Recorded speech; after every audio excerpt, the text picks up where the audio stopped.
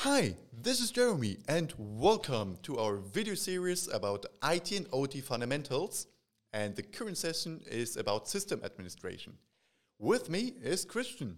Hi, Jeremy. Yeah, last time, as a little catch-up, we talked about software development. So what operating systems are used in industrial context, what programming languages are typically used, how do I keep track of changes. And in today's session, we want to focus on system administration. So, Jeremy, first question: What is a traditional IT setup, and how does it look like in the industry? Yeah, so in industry or office buildings, it kind of looks similar to what you probably have at home. So, you probably have a Wi-Fi router, or how does it work in your home? Yeah, exactly. When I think about it, I have a Wi-Fi router, and then of course typically some hardware like a computer, my cell phone, but also smart devices like a TV or a cleaning robot that are connected wireless with a Wi-Fi router. Yeah, and in traditional IT setups and in office building and manufacturing, it works almost exactly like that. So you have a router. And in professional environments, it's actually split up. You have like switches and firewalls, and your home router has both of it combined. So a switch just ensures that if you plug one cable in and you plug another cable in, that these two computers can talk with each other. And a firewall additionally provides protection and rules, so who can talk with whom. And your home router, it ensures that nobody from the internet can access your vacuum robot. And you have the same principle in office buildings as well. So you have your printers, your PCs. They're mostly connected via Ethernet, because Ethernet is just a little bit more reliable than Wi-Fi. And they're connected with switches, and then you have firewalls. And one of these firewalls is then connected to the internet and acts basically as your home router. Mm-hmm. And what you have additionally is, very often for the ERP or MES system, you have an on-premise server. And on that on-premise server, you have then multiple virtual machines running one MES, the ERP system, some file storage, etc. So for a non-technical person, what exactly is a virtual machine? How does it look like? Yeah, so virtual machine is used so that you can install multiple operating systems on one physical device. So you have one server, and one server has, 16, 32 cores, whatever, but your MES or EP system only needs two of them or four of them. And you want to you kind of want to share the resources. So what you do is, instead of the operating system like Windows or Linux, you install a so-called hypervisor on it. And with a hypervisor, you can create multiple virtual machines. So you can install one physical hardware, you can install multiple operating systems. And they can work independently of each other. And you can start them and you can stop them entirely individually. So with the same hardware, you can share the resources. And this is what a virtual machine basically is. Okay.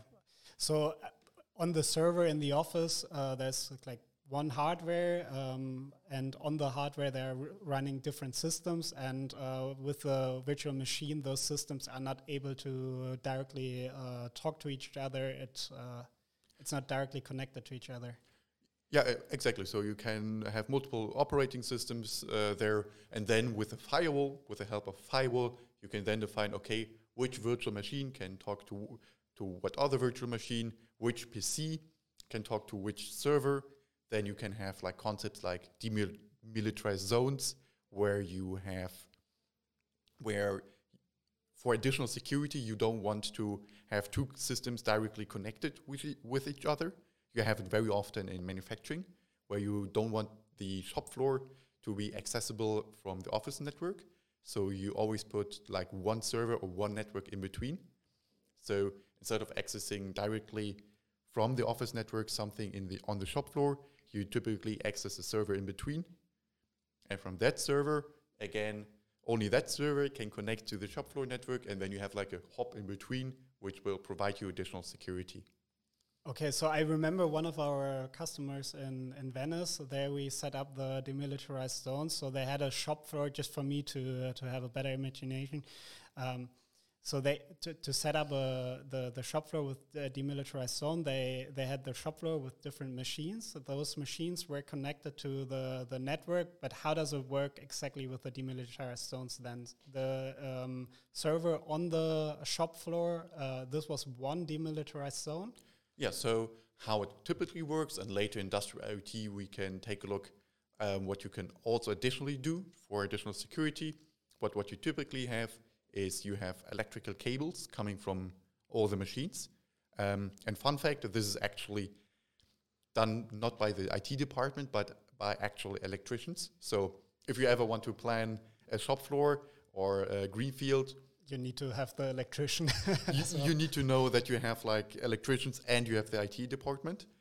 So you have all the cables coming in, and then they all go to the server rack into a patch panel, and from there on they are put onto a switch, and from there on they're connected to the firewall. And what you have then on the firewall, you have there it knows, okay, these cables, they're all coming from the shop floor, and they will all be put into the same network. They get an IP address from the same range. So every time you connect something in there, it will get an IP address from there, and then you define. You might have a server there, which is running like a virtual machine, for example, the United Manufacturing Hub. And on what they then do is from outside, from the office network, you can only access that certain virtual machine. For example, you can only access the Grafana dashboard on the United Manufacturing Hub.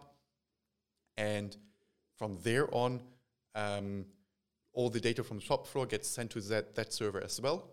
So you can basically access all the data from there, but you cannot go from the office directly to the shop floor. So you have this zone in between, which provides additional security. So that no one can directly access to the machine and do some dangerous things with the machine. Yeah, exactly. Okay. Wow, very interesting. I think we could dive a lot deeper in there, but for that I would recommend our documentation where we provide a lot more information about that topic. I would say for the listeners, if you're interested in diving deeper, have a look at our Learn platform. And if you don't follow us on Discord yet, please do so. Provide us feedback. How do you like those episodes? How do you set up your IT/OT infrastructure? Do you use demilitarized zones? Do you think it's the most secure way right now? So let us know your feedback, your experiences. We are always happy to read and hear that. Yeah, and we see you in the next episode regarding software architecture. Yes, bye-bye. Bye.